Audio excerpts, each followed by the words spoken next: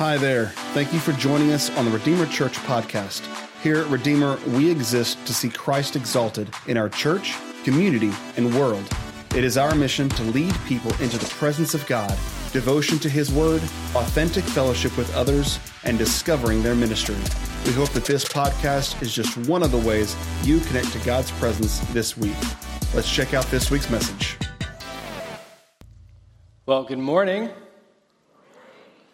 We can do a little bit better than that. Good morning. Thank you. It's good to see you all. I'm excited to get to talk to you this morning about Romans chapter 5, 12 to 21. And we're going to be picking up pretty much right where Pastor Adam left off. But before we get into our content and discussion this morning, I've been hearing a lot of questions about how to use this book. Because we've done a resource and it's been connected to our sermon series in the summer differently every time we've done it. So there's been a lot of questions around how do we use it? Well, we're journeying through the book of Romans together this summer in 15 weeks. There are 16 chapters in this book. So what we would love is if you kept pace with about a chapter a week, you'll just have to end with one chapter as we wrap up. Now what you'll notice is in terms of sermon content, there are some chapters like chapter 5 that gets 2 Sundays, and chapter 8 you'll see gets 2 Sundays as well. Paul has a lot of thought going on in the book of Romans. It's the most written about book in the entirety of all of Scripture. Peter himself calls Paul confusing and yet Scripture nonetheless, and that we have to try to understand him. So we, as we're working through this series, want to make sure that we're highlighting some of the biggest, most important moments of Romans. Otherwise, if we preach just straight through Romans, you'd be here for 3 or 4 years. There's just so much richness in these texts. So try to pace along with us on a week-to-week basis. Don't get hung up on what the sermon passage is for the Sunday morning. If you really want to, and we preach on a particular sermon or a passage or a short snippet of Scripture, read that the following week, but try to keep pace with that one chapter a week. There's a lot of content in here that will not come through or translate through our preaching. So it's just meant to be a resource. The long and the short of it is it's a book. Please read it. Paul is complex. Romans 5, 12 through 21 is no exception. And to not get lost in some of his back and forth usage, his tongue twister language that he gets into sometimes, instead of reading 12 to 21 in its entirety, we're going to skip around in a couple of verses. We'll be in verses 12, 15, and 17. So if you haven't turned there yet, please do. And turn there in your Bible app. It's going to be on the screen, so as we jump around, it might be easier just to read it from the screen. We're going to come partly in verse 12, and I'll read it for us. It says, "Sin entered the world through one man, and death through sin. And in this way, death came to all people because all sinned. But the gift is not like the trespass. For if the many died by the trespass of the one man, how much more did God's grace and the gift that came by the grace of the one man, Jesus Christ, overflow to the many? For if by the trespass of the one man death reigned through that one man, how much more will those who receive God's abundant provision of grace and the gift of righteousness reign in life through the one man, Jesus Christ?" In this passage, we encounter some of the most fundamental themes of our Christian faith. Unfortunately, we as individuals and the church at large has misinterpreted several of these themes. And it's kind of equates to building the house on a foundation that's not entirely secure. So this morning, what I want us to do is try to look at these themes that we're going to talk about this morning with fresh eyes. Because what we're trying to do is to relay a quality, sound foundation of our faith that we can build our lives and even the church life around. So here are the 5 key themes that we're going to be walking through together and getting more depth on. Sin and grace, gift, relationship, obedience, and righteousness. Sin and death, gift, relationship, obedience, and righteousness. Before we move on, I want to point out that this might be the first non-3-pointed sermon I have ever preached. Yeah, I heard a clap. I will likely return, so don't hold me to that. And say prayers that this doesn't go twice as long. Twice as many points, twice as long. I'm kidding. There's someone back here with a shepherd's hook that's willing to pull me off stage if I go too long. We'll be okay, I promise. Now, let's turn to the theme of sin and death. In verse 12, Paul introduces us to the law of sin and death. Here's what he says in verse 12. Therefore, just as sin entered the world through one man, and death through sin, and in this way death came to all people because all sinned. I don't know if you caught a couple important words here, sin and death. I think it's significant that we understand what sin is, since, death is the result of sin. So let's make sure we understand what sin is before we move on. It's a big theme through the book of Romans. So let's define sin. Theologian J.I. Packer defines sin this way. Scripture diagnoses sin as a universal deformity of human nature, found at every point in every person. Sin may be comprehensively defined as lack of conformity to the law of God in act, habit, attitude, outlook, disposition, motivation, and mode of existence. In other words, here's what Packer's saying. Here's the gist of it. Sin is any time we go against the will of God in thought, word, or action.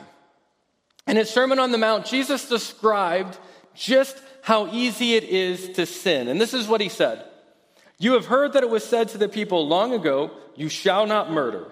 And anyone who murders will be subject to judgment.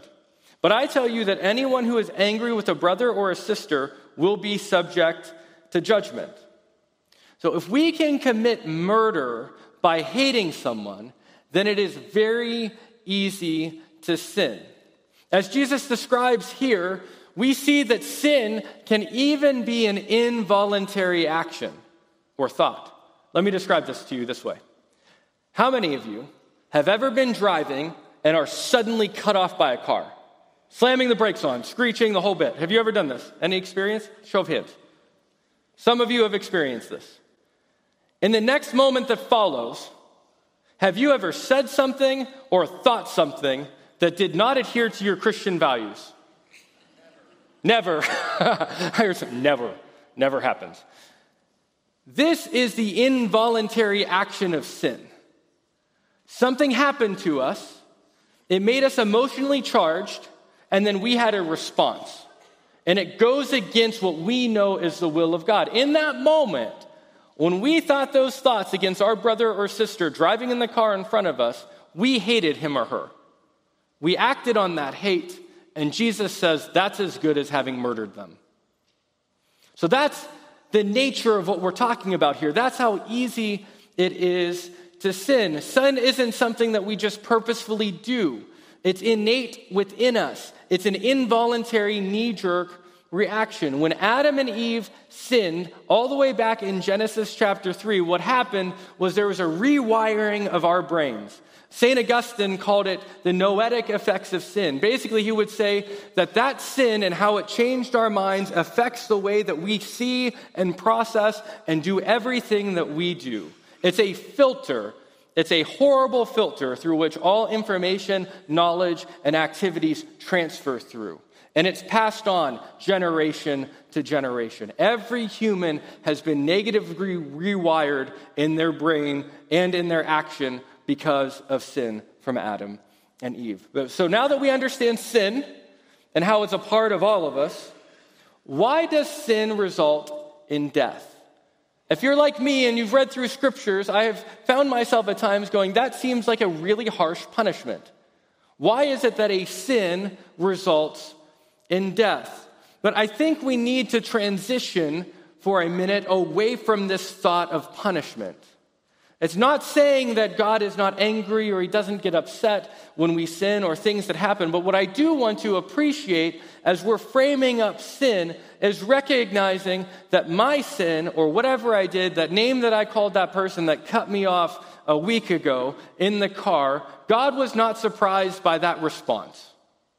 He sees all things. He's all-knowing. We get that all the way back in Genesis. When Adam and Eve sinned in Genesis chapter 3, God had a response in Genesis 3:15. He was ready. He was not surprised. He was not taken off guard. And so within that, what I want us to try to reframe our minds to think is that God's not carrying a clipboard, walking around, checking off every time we sin, and then erupting in anger every time we sin. There's not this destruction, vengeful mentality of God responding to our sin. He knew it was coming. He can stay somewhat emotionally disconnected or emotionally regulated. When my daughter does the same thing she's done 900 times, I expect it. She's done it 900 times before. I'm not absolutely irate and furious and want destruction and revenge on her for having done that thing. God's the same way. So instead of thinking about sin primarily as punishment, I think we have to think in terms of mathematics more. I watched one of you roll your eyes. Math is okay. It is our friend. And we won't get too deep into math, don't worry. But I think we need to look at death as a consequence of sinful action. Death is the result. It's like the end of a math problem. 2 + 2 results in 4. Sin results in death. And I have this illustration that I think will help us process this a little bit more. Think of board games for a minute.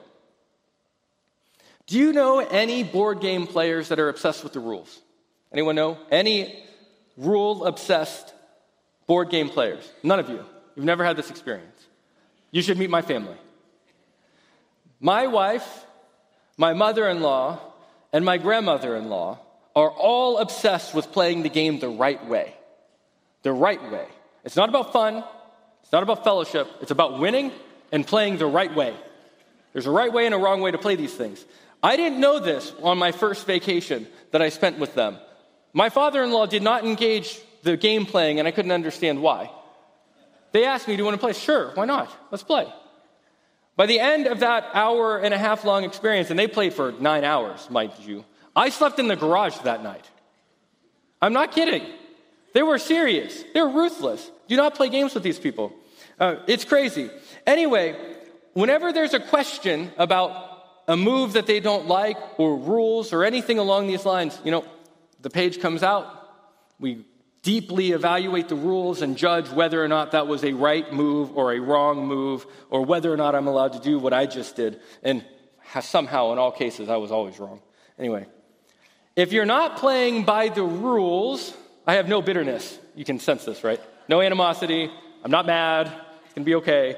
If you're not playing by the rules, you aren't actually playing the game. Rule followers, amen? There was a lot of response last service. You all are too calm. If you're not playing by the rules, you're not playing the game. If you don't follow the rules of Monopoly, you're not playing Monopoly, right? You're playing something else you constructed.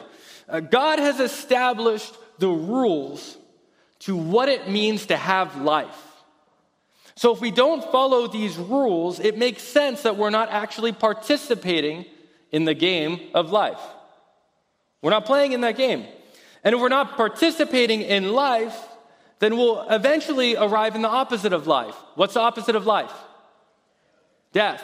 Death is the opposite of life.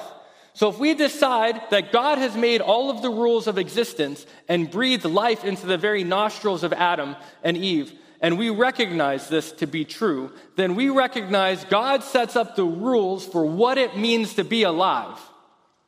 If we decide that we do not want to participate in said rules, then we are participating not in life, but in death. Over time, the participation in death will work itself in such a way, guess what happens? We die. It's the result of death. In this way, death is a natural result of sin. But praise God, Paul does not stop at verse 12. Can I get an amen? That would be depressing, would it not be, if that's all he said? If that was it, then we stop here. That would be depressing. God devised a plan through the life, death, and resurrection of Jesus Christ to give us a gift. So let's talk about gifts for a couple of minutes. In verse 15, Paul says this, "But the gift is not like the trespass. For if the many died by the trespass of the one man, how much more did God's grace and the gift that came by that grace of the one man, Jesus Christ, overflow to the many?" By Jesus' perfect obedience in his life, death, and resurrection, we are offered the gift of righteousness. This language of gift is very important, but often very misunderstood. So let's lean into this for a little bit. In some translations of verse 15, the gift is called a free gift. This is the case in the NASB, the ESV, the RSV, the New King James, the King James Version, and several other different versions. Now, I noticed that the NIV didn't have it, so I looked back in the old NIV from 1984. That didn't have it either. So me being curiously wired as I am, I opened up my Greek New Testament to see what was going on. Free is not actually in the Greek New Testament to describe gift. It's our frame of reference from the West in interpreting what gifts mean. Well, gifts aren't really free. I don't believe you can ever receive a no-strings-attached gift. It's why I hate participating in white elephant gifts. I sit there thinking about the room dynamics, who's going to be in the room, what my friends are, and I stress over the fake gift that I'm bringing into the room because I don't want to be perceived as unthoughtful or uncaring. It's why I get stressed if someone gives me a gift at Christmas and I didn't expect it and I don't have a gift for them. Have you ever been there? It's a free gift. Why am I stressed? It's not a free gift. There's expectations. Right? If I give you a gift, I have this expectation that you'll use the gift, right? Do any of you from your wedding have a closed-up waffle maker that you've never used? Does it haunt you? No, probably not. But the intention of that gift giver was you'd use that waffle maker. If not, you didn't use it. You didn't use the gift. The second thing is, gifts are not actually about the gift. They're about the relationship. If I give you a gift, especially at Christmas time, in the most intimate settings of gift-giving relationships, I'm giving gifts to my family and to my friends. And when I give this gift, it's not just, here, take this inanimate object in a box. I'm giving you a piece of me, who I am. It's an invitation to a deeper relationship. And so in that way, I think that there is no free gift. I shouldn't say free gift, no strings attached gifts. There's an expectation to use said gift, and it's an invitation to a deeper relationship with the gift giver. Now, to land this home a little bit more, I remember vividly the first night that I got to hold my daughter in my arms. My wife had fallen asleep. The moonlight is coming in at probably midnight, and I'm studying my daughter's face because I'm overwhelmed with fear of what this next season is going to be like, and I'm overwhelmed with emotion at how can I love this thing so much already, and you've been in my life for but a couple hours. And then I'm overwhelmed by this thought in the quiet. I look at my daughter, and I instinctively know that I would do anything for her to protect her. And then I think about the cross.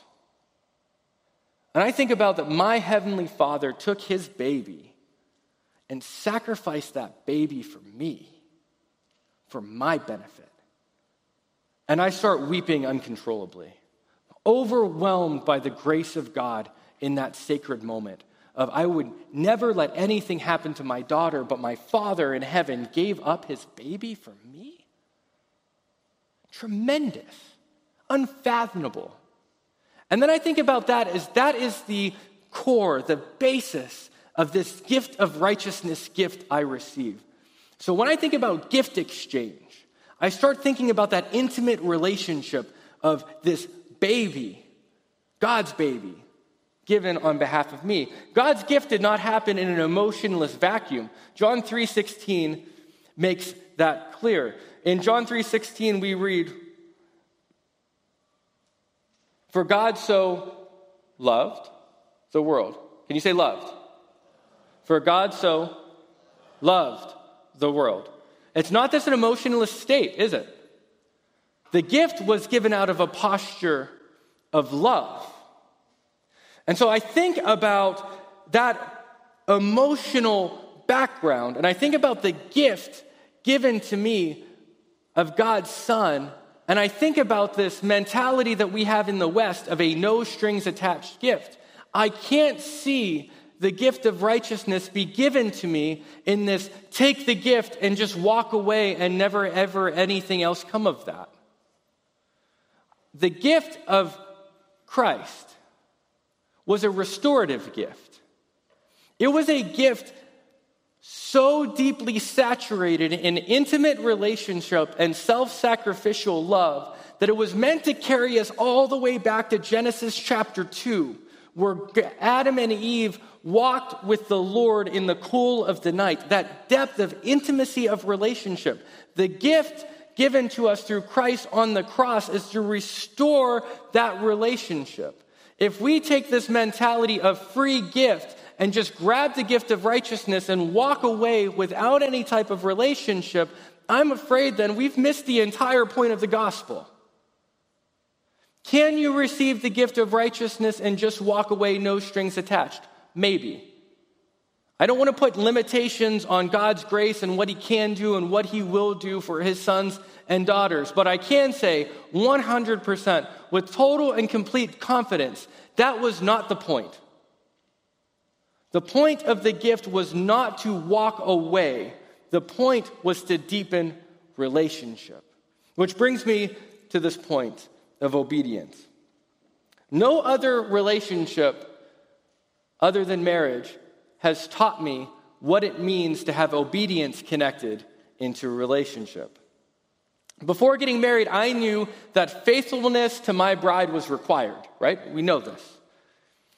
But because I had never been in a relationship with the same type of depth, I did not realize all that it meant to support, love, and encourage her.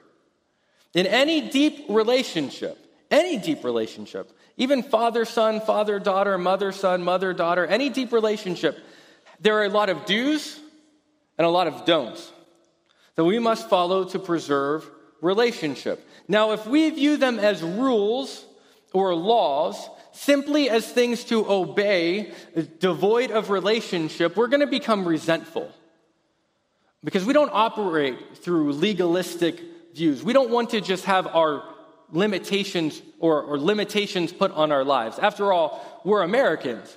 The foundation of who we are is our personal freedom. I don't like you to limit my freedom. So if my relationship devolves into a bunch of rules and regulations, I'm not going to want to stay in that relationship. It goes against my values. However, if we view these do's and don'ts as ways to love, honor, value, encourage, and support the other person in our relationship, then we transition from this thought of legalism to relationship. And that's what Paul's doing in the book of Romans. He is inviting Christian readers to transition their thoughts from Old Testament legalism to New Testament relationship. Now, he's also not advocating that this gift is entirely free. We get this language of free gift from, we don't have to pay for it. It's true. There is no money you're going to count out to pay for that gift. But if we walk away without any type of depth of relationship and any obedience to our Father, then I think we've missed the point. We didn't engage the relationship, and that was the point from the very beginning. God's gift of righteousness restores us to this amazing and beautiful place of capacity for depth of relationship with the person that breathed out stars and intimately weaved you together in your mother's womb. So what does righteousness mean? Gift of righteousness. What is righteousness? Righteousness is legal language denoting that a person is obeying the law. It's this sign pointer that Paul interweaves into Romans to say, this gift transports you back to Genesis 2. It transports you to this place where you can have intimate relationship, deep knowing by your Father who loves you. That you are no longer banished from the presence of God. That sin and death will not have the final word. Wow, you are way too calm for this. We are no longer banished from God's presence. Sin and death will not have the final word. All right, I'm going to do it again. We are no longer banished from his presence. Sin and death will not have the final word. Friends, this is good news. It is the reversal of the weight of sin and death in our life. Just as Christ was raised from the dead, if we accept the gift of righteousness, we too will live in eternity with him. We will be raised like him. We can be co-heirs with him. To accept this gift of righteousness, it's also important for us to know and realize God is not expecting perfection. He's expecting participation. The obedience required by relationship is not broken when we fail to obey, provided that we repent. He recognizes the sinful nature with which we wrestle. It would be strange if I looked at my daughter and expected her to act like a 30-year-old tomorrow. She's 4. She's limited by her capacity. We're limited by our capacity. So Christ gives us grace and mercy. Mercy by not giving us what we deserve, and grace by giving us what we do not deserve. So this morning, what I want to frame up for us is that we have this opportunity to participate in the greatest gift, the most intimate gift that you have ever been given. This full strings attached, I love you bigger than you can ever imagine, will sacrifice more than you could ever know so that I can have deep, intimate relationship with you. That's the gift that's on the table this morning. And I want to frame us up with some space that we have the capacity to respond. Maybe you've accepted the gift that Jesus has offered, this gift of righteousness, but you accepted it in a no strings attached way. And that you know that you've walked away holding that gift, but you have not entered the depth of relationship. This morning, I want to give you the invitation to enter into a deep, abiding relationship with the Father, the one who would not even withhold his own little baby for you. Perhaps you've never accepted the gift of righteousness. Perhaps this is something entirely new and utterly different. This is an opportunity for you this morning to have a connection, a deep relationship with the great I am, the one who knows you, loves you, and intimately formed you in your mother's womb. It's an opportunity to have a relationship with the greatest being, the most beautiful thing that you could ever imagine. That opportunity is open for you. So I'm going to invite you to say this prayer quietly after me. Heavenly Father, thank you for the gift of righteousness. I know that you gave me this gift to deepen our relationship. Forgive me for running from you and your ways. This morning, I commit myself to you. Please forgive me. I love you. In Jesus' name, amen. Let's worship God together.